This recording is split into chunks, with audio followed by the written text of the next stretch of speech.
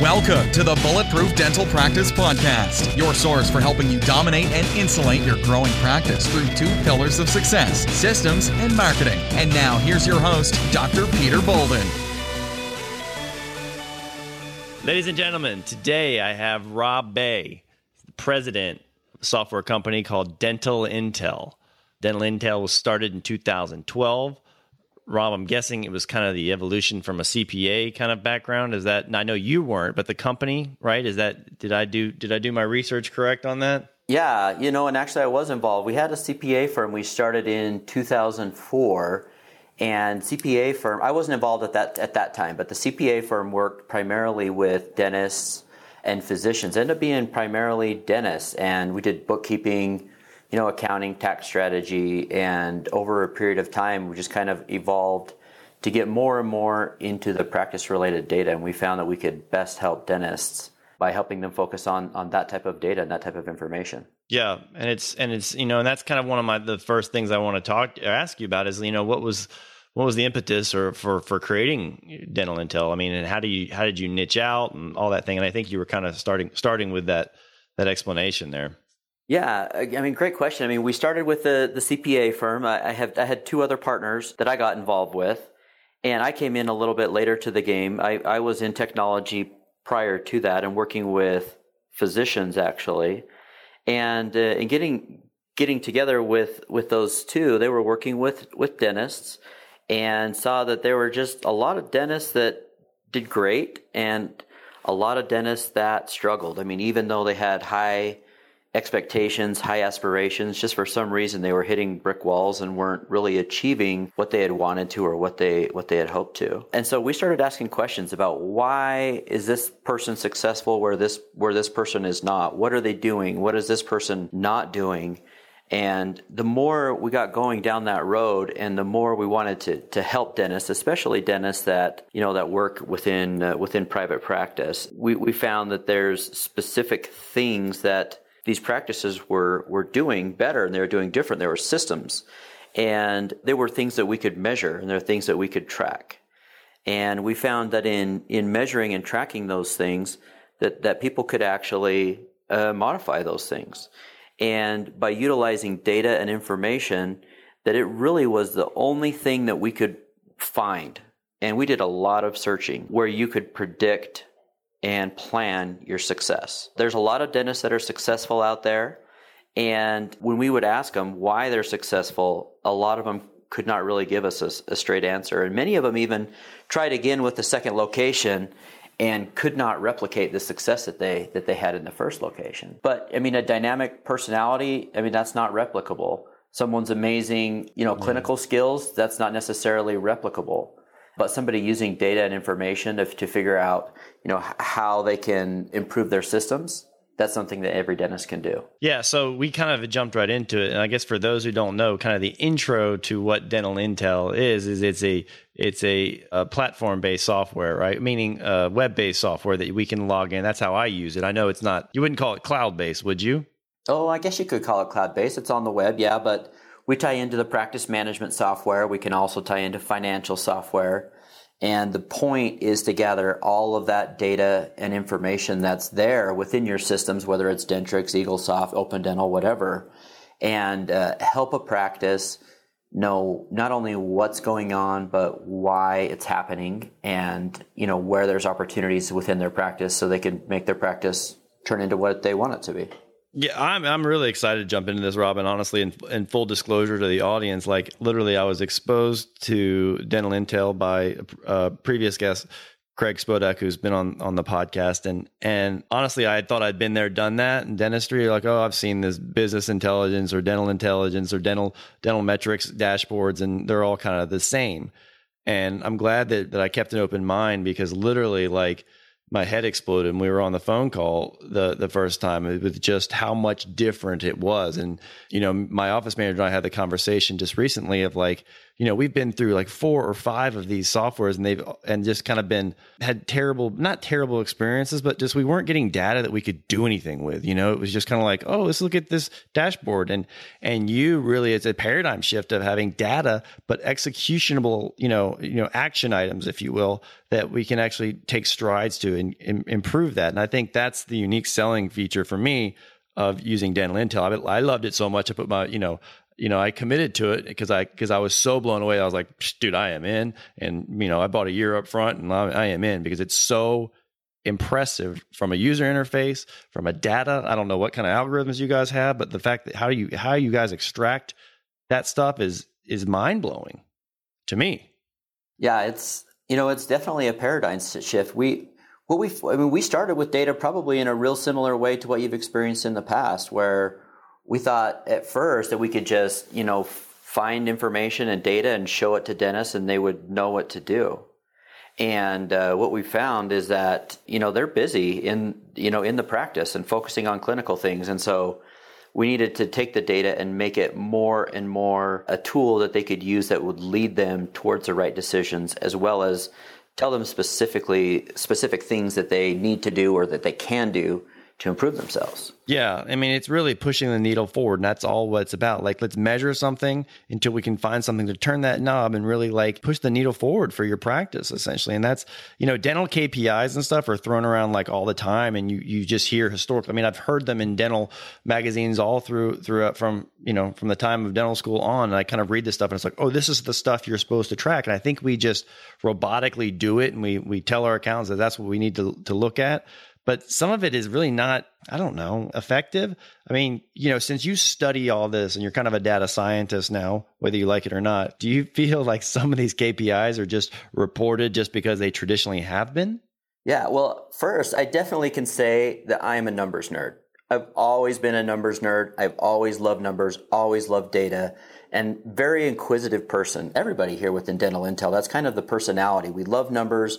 We love trying to find meaning within these numbers. And I think there's a lot of things that are that way. I have a chance to go out and speak, and I always like to ask the audience what are the things that they're measuring. And so I call out and just let them yell out whatever they want. There's always 3 things that come back: production, collections, new patients. But Peter, I mean, which one of those tells you made money? The collections. Not necessarily, because I've seen practices that have collected. I saw a practice recently that collected $7 million and nearly lost $1 million. Okay, so let me rephrase that. So one of those 3, none of them tell you anything. Yeah, I mean, and the thing is it's kind of like you reach the end of a basketball game, and we're here in Utah. We don't have NFL, we don't have NBA, we don't have NHL. I mean, all we've got is basketball. Okay, so I'm going to go there. And we got the Jazz here, and we get to the end of the game, and the Jazz lose the game. We'll say 92-94. And that's what dentist is measuring. They're measuring that final score. So then you're left with, okay, we lost the game. What do we do? And this is what's happening with most dentists. They're looking at that score and they're saying, okay, we just need to be better. We just need to try harder. But there's no system in that. There's no method. There's no action.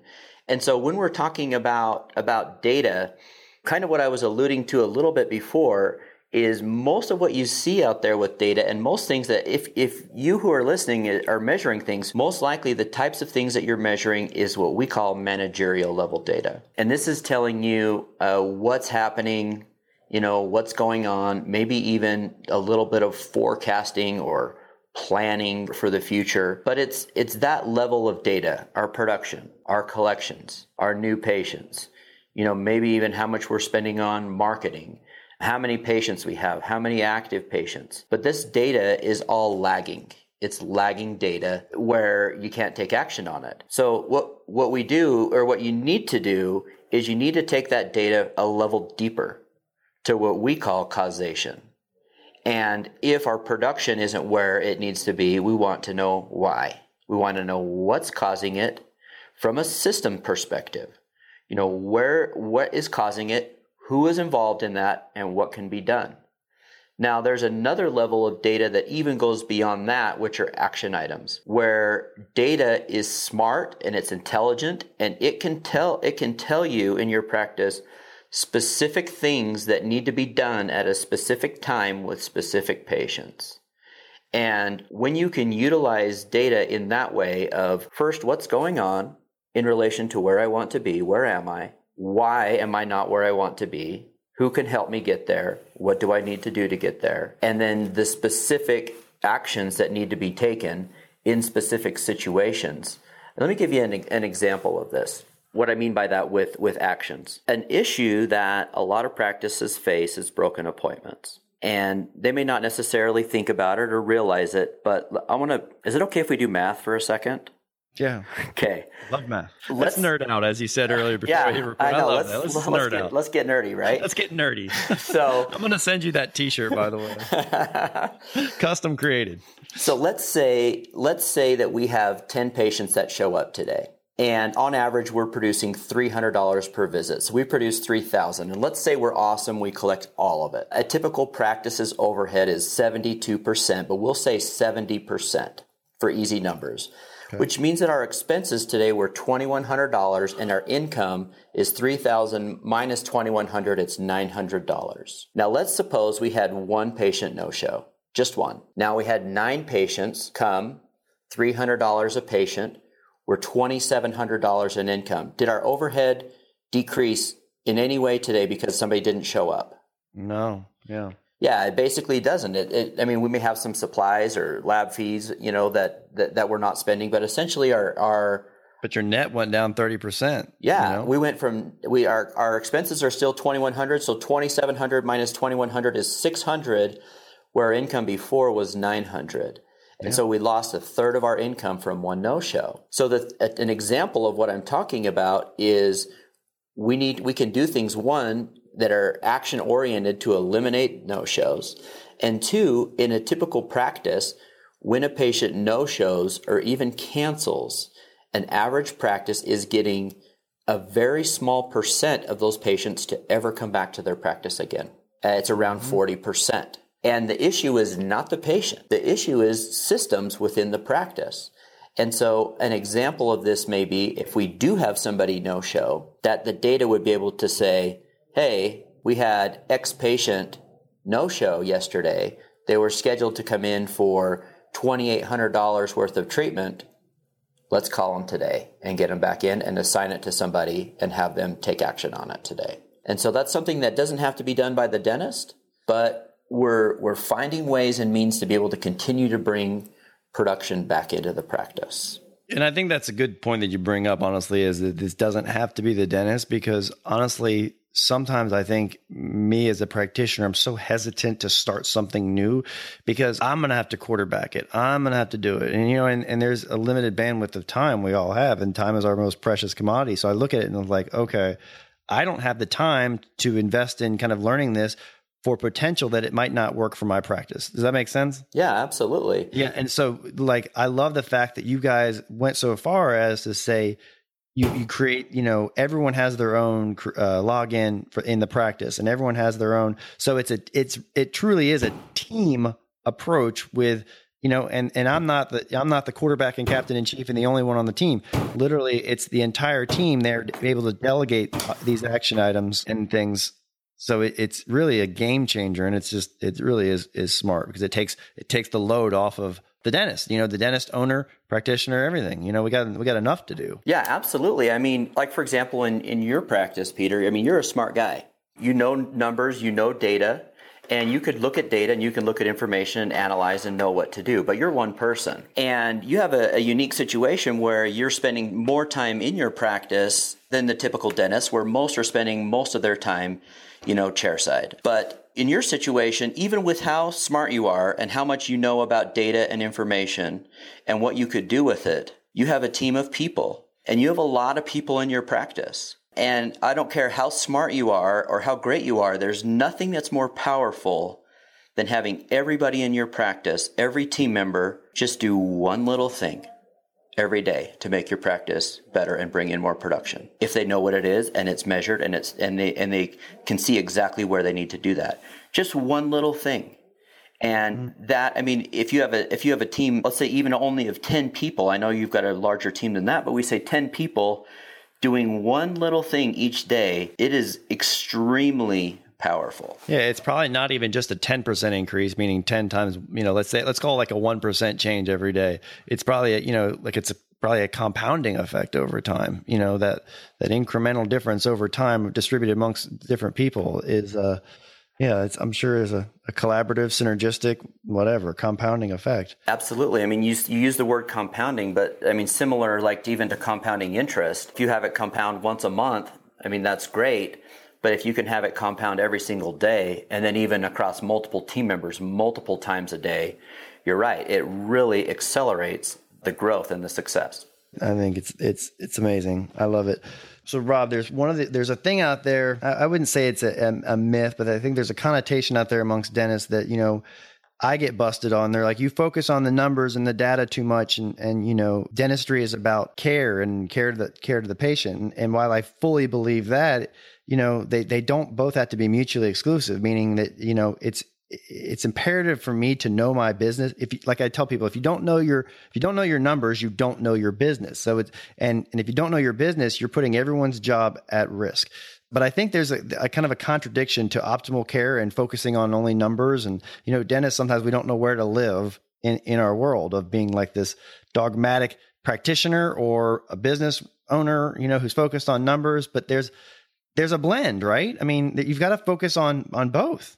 Yeah, 100%. I mean, you're taught so much in school and, within the profession, the noble aspect of dentistry, doing the right thing for the patients, that dogmatic, approach that you mentioned or that you talked about. And sometimes we do hear that in terms of, okay, hey, you're just focusing on the numbers, but listen, what I'm here for is about people.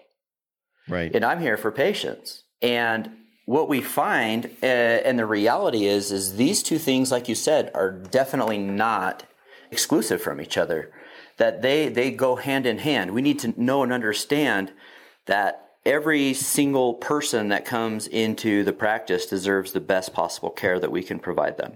And the types of things that we're looking at and measuring are specifically designed to be able to help a practice provide that type of care to their patients. And a few examples of what I'm talking about. An average practice has about 68% of their patients, when they come in for their hygiene visit, reschedule their next visit 6 months from now. So that's a number that we look at. That's a number that, the practice should be focused on.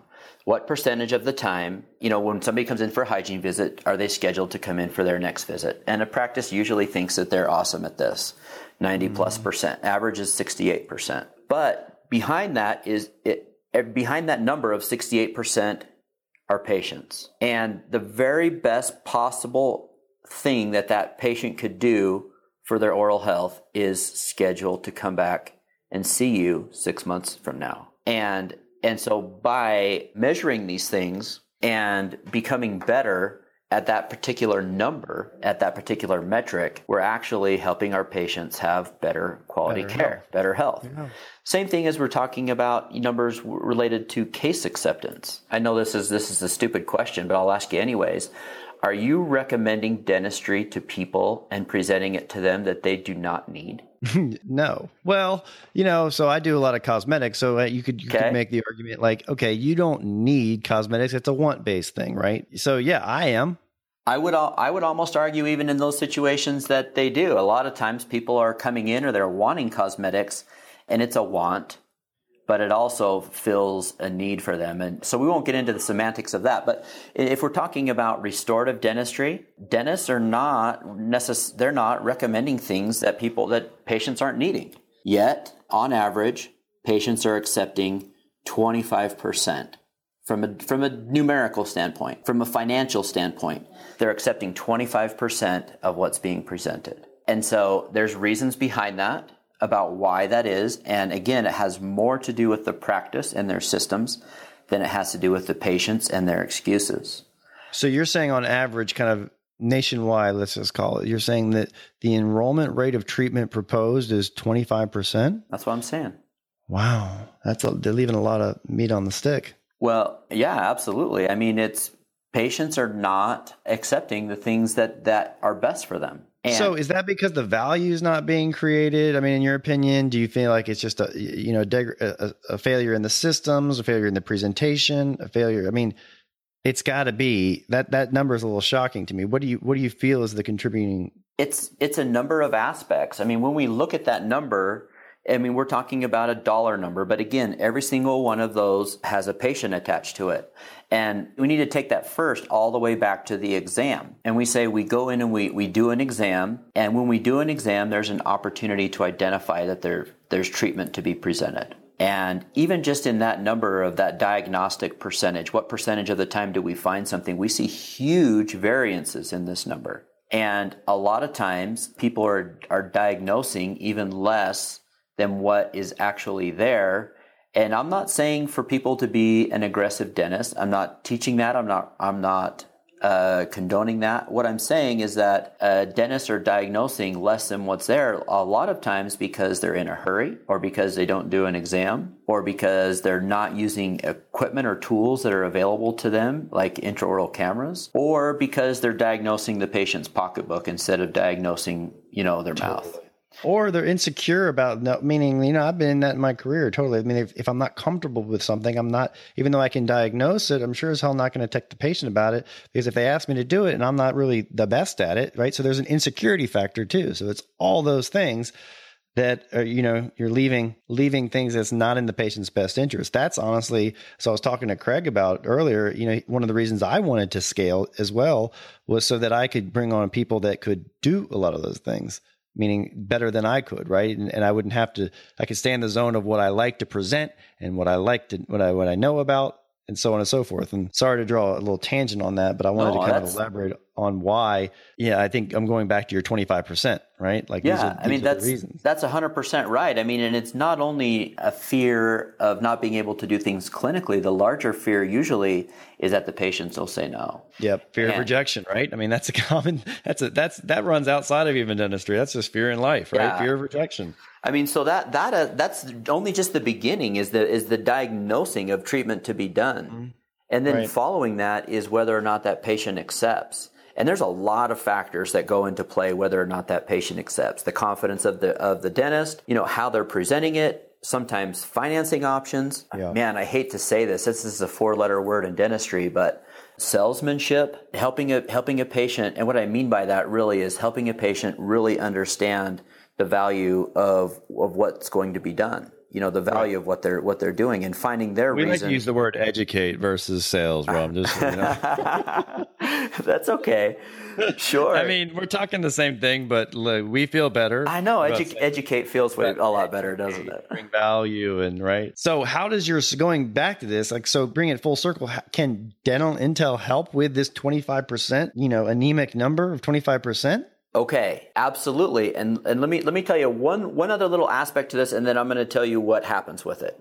Okay? So the next aspect after even the presentation is how much on average are we presenting, and then what percentage of that is being accepted. So, But if we look across those three things, what we find, and there is a quote by a guy named Thomas Monson that I absolutely love. It says, "When performance is measured, performance improves. And when performance is measured and reported back, the rate of improvement accelerates." And so even just the fact of this being measured and somebody having an idea of where they want to be in this area, they become more cognizant of it. And these areas improve. Now, if we can get a 10% improvement in those three areas, and the three areas specifically are what percentage of the time do we diagnose something? Mm-hmm. What percentage of the time does the patient say yes to any aspect of what we're presenting? And then what percentage of the dollar amount that we're presenting are they accepting? If we can improve each of those by 10% in an average practice, it will increase the doctor production by 125%. So, meaning if they're doing $800,000 a year in dentist production, that it's going to add $1 million more. Oh, I was thinking about it. Okay. The increase is 125%. Oh, not the delta. Okay. So basically it'll take that practice in doing dentist production from 800,000 to $1.8 million. 10% improvement. And so it doesn't take a big improvement in those areas to equal, a big change, a noticeable difference and that's from the financial aspect of the practice. And I love this because that's not changing, as Dennis, like we spoke about in the beginning, we focus on, well, how many new patients do you get a month? And while they're important, you're saying that that number you came up with isn't contingent upon raising new patients or anything else. It's changing those three variables, right? Yeah, just those three things.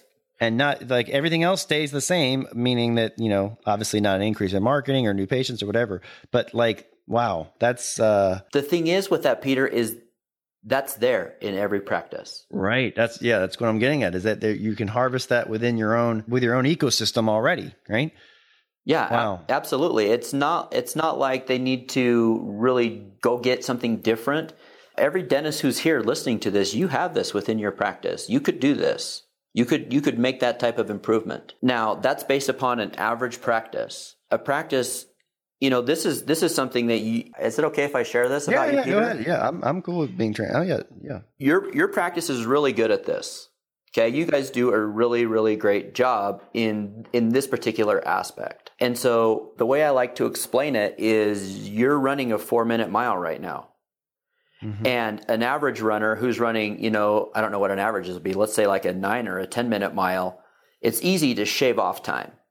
Right. But if you're a practice that's already awesome at this, then you're shaving off a second and happy with it instead of trying to shave off minutes. So this is based upon an average, typical practice, but most are. And I get that, obviously, so thank you for the compliment. So ultra performing, obviously you're going to get minimal gains in that arena. Yeah, so in that one area. But as you know, there's always other places that we could find opportunities. And I was just about to say that. And I was like, just because I'm good at those three variables, and we're on point there, you've brought awareness. I think the key, I wrote down awareness right now because I think the key for me has been awareness of things that I didn't even know to look at, meaning I looked at new patients like most of us do. And I said, oh God, our new patients are good, 125, 150, whatever. But, what I didn't realize was my front door was wide open. Come on in. My back door was wide open too. People are leaving because we didn't have the systems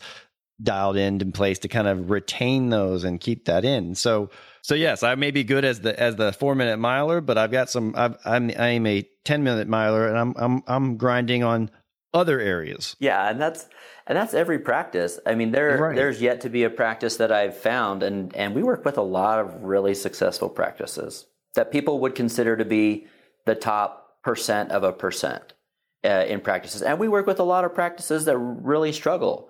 But even in the practices that are the top practices, there are plenty of areas of opportunity, lots of areas of opportunity. Yeah. So even if you think you've got it all figured out, even if you think as a dentist, I got it all figured out, my ship is tight, like really, this is something for everyone. Or the dentist who says, man, everything's a mess. Like you'll obviously get more value from that, even because there's more things to do. But it's really for everybody. Someone who thinks they've got it dialed in and someone who thinks that, they're kind of a train wreck. Well, yeah. And one really key thing that I want to point out is it's important not to focus on the negativity, but we view these as opportunities, not necessarily that somebody's terrible at something or they've got a big issue or a big hole, but there's opportunities within your practice. So you're not getting on the phone and shoving our nose in it? No.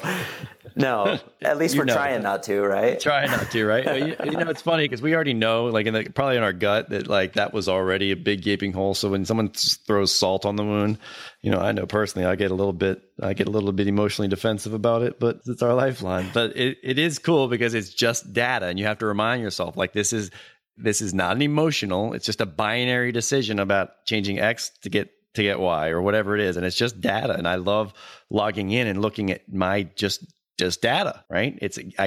I told you before when we got on the phone, I use this term and I've used it with some of my associates, is that you guys have learned how to almost gamify the game of dentistry from the financial side or the numeric side. You almost gamified it. And then you give action, it's like, a beautiful interface. And so it's almost pleasurable would be, it's exciting. It's exciting. You've gamified it, and you're the first person to do that in my exposure to dentistry. And I've been, 15 years, and I feel like I've been just constantly seeking stuff all the time. So it's not like I've just been riding around not doing anything. I'm constantly seeking good companies, and you guys have really, it's a game changer for sure. Well, the part that really makes it fun, at least for us, is that dentists that have been flat forever, which is the predominant trend in dentistry, can set their course for something different. And they know exactly what they need to do to get there. And then they set out on that course and they get there. And it literally, tons and tons and tons of testimonials from dentists where it literally has changed their life. There's a dentist that met... I was about to ask you, Rob, give me your favorite success story. I didn't mean to cut you off, but I was literally about to be like, all right, so give me a scenario where you saw someone just categorically change their life with this. Okay, well, I'm gonna give you two different totally polar opposite examples. One is a dentist that he first came to us because he was selling his practice and been practicing for a while, mid-40s. Most income he'd ever made was $76,000. And he was going to sell his practice and go be an associate the rest of his life. And we said, hold on, let's not do that yet. Let's take a look at your practice. Let's see what's going on. And so we looked at his practice. We found, there's a lot of good things happening, but there's just some system things that the data was showing that they needed to get better at. And they're things that he didn't even have to hire a consultant. They're things that once they were exposed to him about what was happening, he was able to go and execute those things. Well, 4 months later, I'll be more specific about what they were. He was not reappointing patients. He was at a point where he was the guy who was afraid of rejection. And so he stopped diagnosing treatment. And then, those honestly were like the two biggest things in his practice. Everything else that he was doing pretty fine at. And so he set out to put a system in place to measure those things and start get better at those things. 4 months later, he was on track to make $200,000, which for him was triple his income. Yeah. I just ran into him not too long ago at a restaurant, and I did not even recognize the guy. He came up to me, and his confidence, and he was like a whole new person. And he told me this last year he made almost $450,000. So the thing is that using data and information can put you in that situation where you just know those little things to do. Another dentist that we've worked with for a while already measured a lot of things. Really successful dentist, income beyond 7 figures, and he was a workaholic. He worked a lot, and he spent 10 plus hours a week just on data and information, which is what he attributed his success to. And so once we helped simplify the situation of gathering, collecting, analyzing, knowing what to do, and disseminating that information within his team, he was able to recuperate that time. And for him, he said the thing that he loved about it was the fact that it helped him save his marriage. So two totally different situations, two totally different outcomes. This dentist, that happened to be his third marriage. And so, so he really did not want to lose it. Yeah, he would have been out of lifelines after that, right? The third marriage. Yeah, after 3 strikes, I'm going to be quiet. It gets dicey. Yeah. So, those are a couple, but there's numerous others of dentists that have, totally changed their life by using data. And I'm not saying that we have to be the ones to do it. Just utilizing data and information to make decisions can make you a much, much better business owner, as well as even help you be provide better care to your patients. Yeah, so I'm glad you brought that up. So let's say someone didn't want to take the full plunge, or, I like to create value for people, even if they're not going to use a product or a service that I'm saying is awesome. So let's say that, like, I'm a dentist, and listening to me out in California right now, and he's like, look, I'm not going to sign up, but can you give me some pearls that say, hey, can Rob, I'm asking you, like, could you give me some pearls to say, I'm not going to sign up for the service, but what are some things that I can measure right now on Monday that will have a direct impact? Or what can I do, just to get my feet wet with something like this? Okay. This is an awesome question. Really, really good question. And the answer is actually way more simple than people think it is.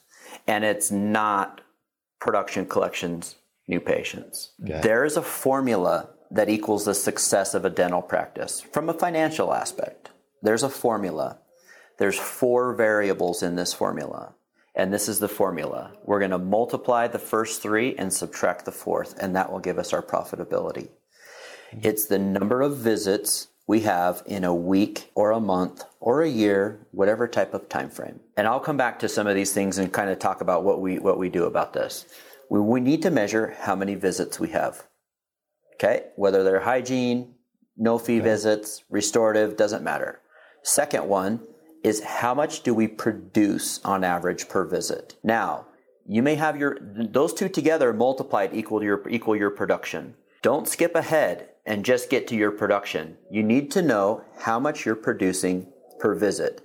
If you don't know, take your total production, divide it by how many visits you had. That will give you your production per visit. The third variable is collection percentage. What percentage of our production do we collect? Now, when I'm talking about production, a lot of people will tell you to just look at net, but I'm going to tell you to start with gross when you're looking at your production per visit and your collection percentage, because there are a lot of reasons if you have a change or a variation in this collection percentage as a relation to your gross, that where you may not notice those as it relates to net, but you want to see those differences. And some of those differences may be an increase in patients from a certain insurance, or you brought on new insurance, or maybe you're having fraud happening in your practice. You want to measure this, your collection percentage, in relation to your gross production. We're going to multiply those 3 together. From that, we're going to subtract out our overhead, and that's our profit. Those are the 4 variables. Now, I'm going to give you some parameters to look at in these. When we're looking at visits, what's important to know and understand is our capacity. The best way to calculate capacity, because we want to know where we're at in relation to capacity to see if we can improve this number. When we look at capacity, the best way to calculate it is in hygiene. And we're going to take we're going to look at physical capacity rather than human capacity. We're going to take how many hygiene chairs do we have. We're going to multiply that by how many days a week that we're there. So we'll run an example. We have 4 chairs total. 2 of them are for hygiene. We're there 4 days a week. 2 times 4 is 8. We're going to multiply that by however many hours a day that you're there. So we're going to say 8. And so that gives us 64. Now, there's an aspect where we can account for how long our hygiene visits are. And what we're going to do is we're going to multiply that number by 60 over however long our hygiene visit is. So in this instance, we'll just say 60 minutes. So we're multiplying it by 1. So that's still 64. And then we're going to multiply that by 4 weeks in a month instead of actual 4.2. But we'll multiply that by 4. That gives us 252 hygiene visits. An average practice operates at about 51% capacity. Okay? So if we know what that capacity is, if we focus on that hygiene capacity and filling that hygiene capacity, everything else will follow. So you'll be able to know if you're an average practice, you potentially could double your visits. If you doubled your visits, those hygiene visits, every time you do a hygiene visit, you're going to do an exam. And when you do an exam, you have an opportunity to diagnose, and that means you've got an opportunity to present and for them to accept, which brings in dollars on the dentist side. So start with that aspect as it relates to visits. When we're looking at production per visit, an average practice is about $250 on average per visit, gross production. A good practice will be about $400. I have practices that we work with that are double that. Peter, your practice is one that does really great in this number and how much you produce per visit. But look at this number and know where you're at in relation to, do I want to be average? And I'm at 250. Do I want to be good at 400? Or, 400 is about top 20, top 10%. Or can I push it beyond there and be even better? Collection percentage. This number does not quite matter as much unless we're really down in terms of our gross. But it's something that we want to watch over a period of time. And what's most important on this number is the trend. If we're getting better or if we're getting worse on this number. Take the total AR that's owed to you and divide it by your net production for a month. And that number, you want that number to be less than 1. If you're really good, you want this number to be about 0.65. Most practices in this number are over 2. And what that means is that there's money that people owe to you that you should have in your bank account. Right. If you had it in your bank account, it alleviates all the cash flow concerns. You're still doing the same amount of dentistry, you're still collecting the same amount, but instead of having, if you're a practice that does $100,000 worth of production a month, and you have people that owe you $200,000, and I'm saying that you should only have people owe you $100,000. If you could collect that extra $100,000 that's in your bank account, it makes for smooth sailing. It makes it a lot easier when you're hitting tough times. Overhead. This is a little more tricky, but I'm going to speak to a dentist that is a single dentist. And if you're not that, feel free to contact me. I can give you a formula for this. An average practice in the United States is 72% overhead. 28% of their collections is what goes to the dentist for all types of benefits, whether that's their personal income, their health insurance, whether they're paying for their vehicle, or whatever else it is that they're passing through. 28% is what ends up going to a dentist. If we're good at this number, we can be 50, 55% overhead with 45 to 50% profitability. And I told you about an instance of a friend of mine who's at 32% overhead, 68% profitability. So you want to look at these 4 variables and you want to figure out, think of them as levers. Which of these levers do I need to pull? Do I need more visits? Am I at 51% capacity? Can I increase this number? Mm-hmm. Is my production per visit, am I average? Am I below average? Could I get better at this? Do I have too much money that's being owed to me? Do I need to put focus here? Is my overhead, am I 72% or where am I? And if you know what those things are, then what I want you to do is start to ask yourself, why? What do I do? And who can help me? That's really, without getting to a point where this becomes automated and this information is fed to you about why it's happening and who can help you and what to do, that's the place to start. Wow. Start with those 4 things. Look at those things every single month. That's like a Monday morning thing to do. That's where the rubber can meet the road. And if someone implements just those things you just discussed, it could be a different world in just 6 weeks or, a couple of months of where they are. Yeah. Wow. Yeah. It doesn't take long. It doesn't take long to change what's happening in a dental practice. Trending towards, what you need. But you could see a change. That's powerful stuff right there. I think that's what I like most about it is just the awareness of it. The awareness brings kind of a, I think as dentists, we see problems and we want to fix them. That's our tendency, there's disease, fix it, decay, fix it, whatever. So I think if we can bring awareness to our, track it and bring awareness to what we have, I think we're good problem solvers. I really do by nature. And this is no different than, just diagnosing it, so to speak. Yeah, absolutely. It's like an x-ray into your practice. And I agree completely. Dentists are smart. My experiences is dentists, when they see, what's happening, they are able to then take action on those things. And so start with that, create some awareness for yourself, and then ask yourself those questions. Why is this where it's at? Even if it's good, even more so if something is good, ask yourself why. Because we want to replicate that, or we want to disseminate that effort or that quality throughout our entire team. It's important. It is, and I think too, another thing I was just kind of thinking about is that to give an analogy, I won't go to the gym unless I have a trainer. I've tried to do without a trainer. I have a trainer, not because I don't know how to work out, but because I'm accountable to him, right? And he keeps me accountable for my well-being and my working out routine. And like, he's on me, right? So I'm accountable to him. And I think one of the reasons I jumped all over this is because now I actually, you know, that's why I was saying I did the year, because I put my money where my mouth is. I wanted to be accountable to staying on top of this. And I think that's, you know, you correct me if I'm wrong, but I think that's half the battle, is just committing to being kind of accountable, committing to working out, committing to all these things. And you can watch the changes that will transpire from that. Yeah, I think that's a really key point. And one thing that we really have found over time is that having that accountability, like I said with the quote, it really accelerates the growth.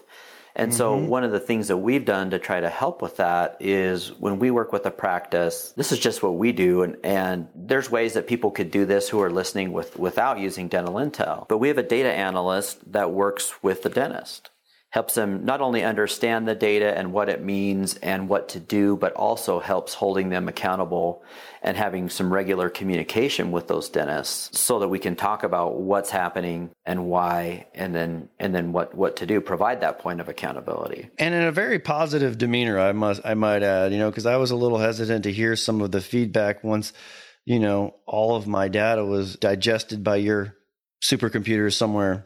I was nervous, you know, and so it was nice. You guys have a nice approach of saying, okay, here's some awesome things and here's some things we need to work on, but here's how we do it. Like, it was very hopeful and optimistic. And I think that's huge, because so many people are shoving our nose and saying, oh, you suck and you this and that. And you guys give, you know, it's pretty cool. It's cool. It's, you know, it's a correction, but with recommendations. You know, thank you. I really appreciate that. We have a philosophy here that data is not a weapon. And sometimes when we show data to a dentist, they're like, oh man, I can't believe this hygienist or this person, I need to fire them. And, you know, we don't use data that way. And we really want to teach dentists to not use it that way.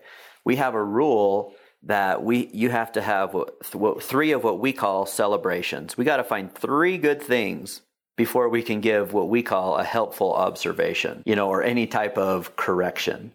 And what we've found to be most successful is to highlight areas of success and then build upon those things. Yeah. You know, if you have multiple hygienists and their data that we're measuring about the hygienists, and one of them is awesome and one of them is terrible, the person who's terrible, they may know that they're not the best in general, but they've never been measured on this. They didn't know, you didn't know, they were never held accountable to it. But if we draw attention to that, they will resent the data and they will resent the measurement being measured. But if we change it and we say, hey, first hygienist, this is awesome. You're doing really great at this. Why don't you tell us a couple things that you're doing that is causing this? And they might say a couple things, and then after ask our person who's terrible or somebody else, tell me what you heard or what you like best about what she said, or what are maybe some things that we could implement or put together, you know, across everybody. And we're just going to ignore the fact that they're at the bottom. They know. We're showing it to them. They see the data. It's right in front of their face. But we don't need to, we just let the number do the talking instead of us having to push them down or tell them that they're not doing good, but find the good things and then build upon those. Yeah. And you do that, you're different. And you obviously have the provider level data so that everyone can see kind of how they're performing, which is awesome. But the thing that blew me away, which I was talking about when I said gamify it, is that, you know, you have data where you can say Dr. A, if you have multiple doctors or multiple hygienists, this applies, but Dr. A with hygienist A versus Dr. A with hygienist B, and meaning the treatment enrolled or the treatment proposed, and you have data that supports like, hey, you guys have an awesome correlation together, but you may not have such a good one with hygienist B. And what's the difference there? What can we learn from that scenario? Which I just thought that's when literally I blew my mind when I saw that, and I was like, Oh my God, that will change. That could change everything for me. I mean, I was panicking almost. I was like, I love this. I couldn't wait to just gamify it and say, okay, how do we structure this now? And let's look at this. And that was awesome. I got super excited when that whole combo data aspect was. Can you talk about that for me, please? Yeah, I mean, we have people that all that we do is, all that they do is just think about what the data is, what means something. How do we find more meaning? How do we create more value, more action? And we were just running a query across providers as we were looking at what we call case effectiveness, which includes diagnostic percentage, case acceptance, average dollars presented, and the percentage of those that are accepted. And when we did, we saw that there's hygienists that are listed as providers as well as dentists. And so we I don't mean to say we almost stumbled on this by accident, but it kind of was this way, where we would see these combinations and there'd be Dr. A with hygienist A. And let me tell you one scenario. A practice, 2 dentists, they're brothers. And they have 4 or 5 hygienists. And the one brother, he had presented with one of their main hygienists. I use the word main, but like one of their key people. During that month, they had presented together $80,000 worth of treatment, and they had accepted $8,600. It was just under 11%. And this was, what they consider to be one of their best hygienists. But surprisingly, that hygienist, when she was with the brother, they had 76% case acceptance. And when we first saw that type of data, that disparity, it was really eye-opening to us. And so we started asking the questions, why, or what's causing this, or what is this? And we see a huge discrepancy. And even just with a single dentist, we see a big variation in what happens with case acceptance based upon which hygienist they're with. And it's not always what the dentist thinks. But when we look at data that way, we could start to make decisions. That one hygienist, most of the time, was with the first brother. And when they're presenting treatment together, we might as well not even present treatment because they're hardly getting anything accepted, 11%. But if we were to change the way we did things, and the brother was the one, the second dentist was the one who was always doing the exams with that dentist, what we found, and this was based upon a year's worth of data. When we went back, the numbers held true for a year's worth of data. Not the exact same percentages, but a huge discrepancy. It was almost 3.5 to 1. If they were to change and have the brother be doing the exams, or the second dentist with that hygienist, they would have increased their production in their practice by $600,000. Holy cow. And so there's a lot of those types of relationships that you can find. Now we're talking, this is not the 100 level courses, or 100 level of data, but there's data that's available that can continue to help us refine and get better and get better and get better within our practices. And that's what it's all about. It's a constant grind. And I thank you guys for being a tool in my toolbox to help me kind of on that continual everlasting journey. Man, you've given so much value here, Rob. You're literally like, I'm blown away. I've been writing more notes than I think felt like I was in a classroom when you were going over all your physical capacity, number of chairs. I'm writing all this down because it's so good to hear again and again and again. And I thank you for kind of bringing awareness to dentists about these things and breaking the myth of, focus on new patients and collections and, things like that aren't really moving the needle forward for us, right? In terms of our businesses. And so you just gave some just awesome pearls to help move it forward. Yeah, I appreciate it. Thank you so much. I really have enjoyed spending time with you for sure. Yeah, man, I have too. All right. In closing, would you mind if I gave everyone 3 little speed round questions just to kind of ask you little personal questions about you? Okay. Not really personal questions about you, but number 1 is favorite book. Okay. There's a lot of good books. Good to Great, is one of them, Built to Last. But one of my favorite books that there is Outliers. Love that book. Because 10,000 hours, huh? Yeah, I like that book. I don't know why, but I love that book. That's a Malcolm Gladwell, right? It is, yeah. Yeah, it is a good book. I actually have read that one. What is your favorite productivity tool app or software that you use every day? And you can't say Dental Intel. Well, I don't use dental Intel. So my favorite productivity app or software is we use a communication tool that's called Glip. It's an internal communication tool. It's GLIP? It's part of a suite that's put together by RingCentral, which also does voice over IP phones, and it's an awesome tool for collaboration. Love that tool. How do you like RingCentral, by the way? Sorry, I interrupted your speed round. Oh, I like it. I like it a lot. Oh, okay. Can I say one more? Yeah. Okay. 'Cause since we're a software company, there's another tool that we use, and if you use our tool, you'll see it. You'll see a little help button down at the bottom. And these guys are out there, and they, by the way, are killing it. I wish I would have invested in their company from the very beginning. They're called Intercom, intercom.io. And it's an awesome tool. Sorry, that has nothing to do with Dennis. Intercom.io. No, but I love that does. Tool. It does in that it does in our day-to-day and our systems and our communication and all these things. So it does, these tools we can extrapolate these tools into working for us. So yeah, it's a chat functionality that works within software. And where do you see, from your perspective, the future of dentistry going? I'm gonna share this in relation to what our goal is. As you know, dentistry is moving more and more and more corporate, more towards DSOs, towards groups, towards corporate dentistry. Our goal is that we want to be able to help individual dentists be successful and optimize their practice. A practice that can utilize data and information and optimize their practice, there is no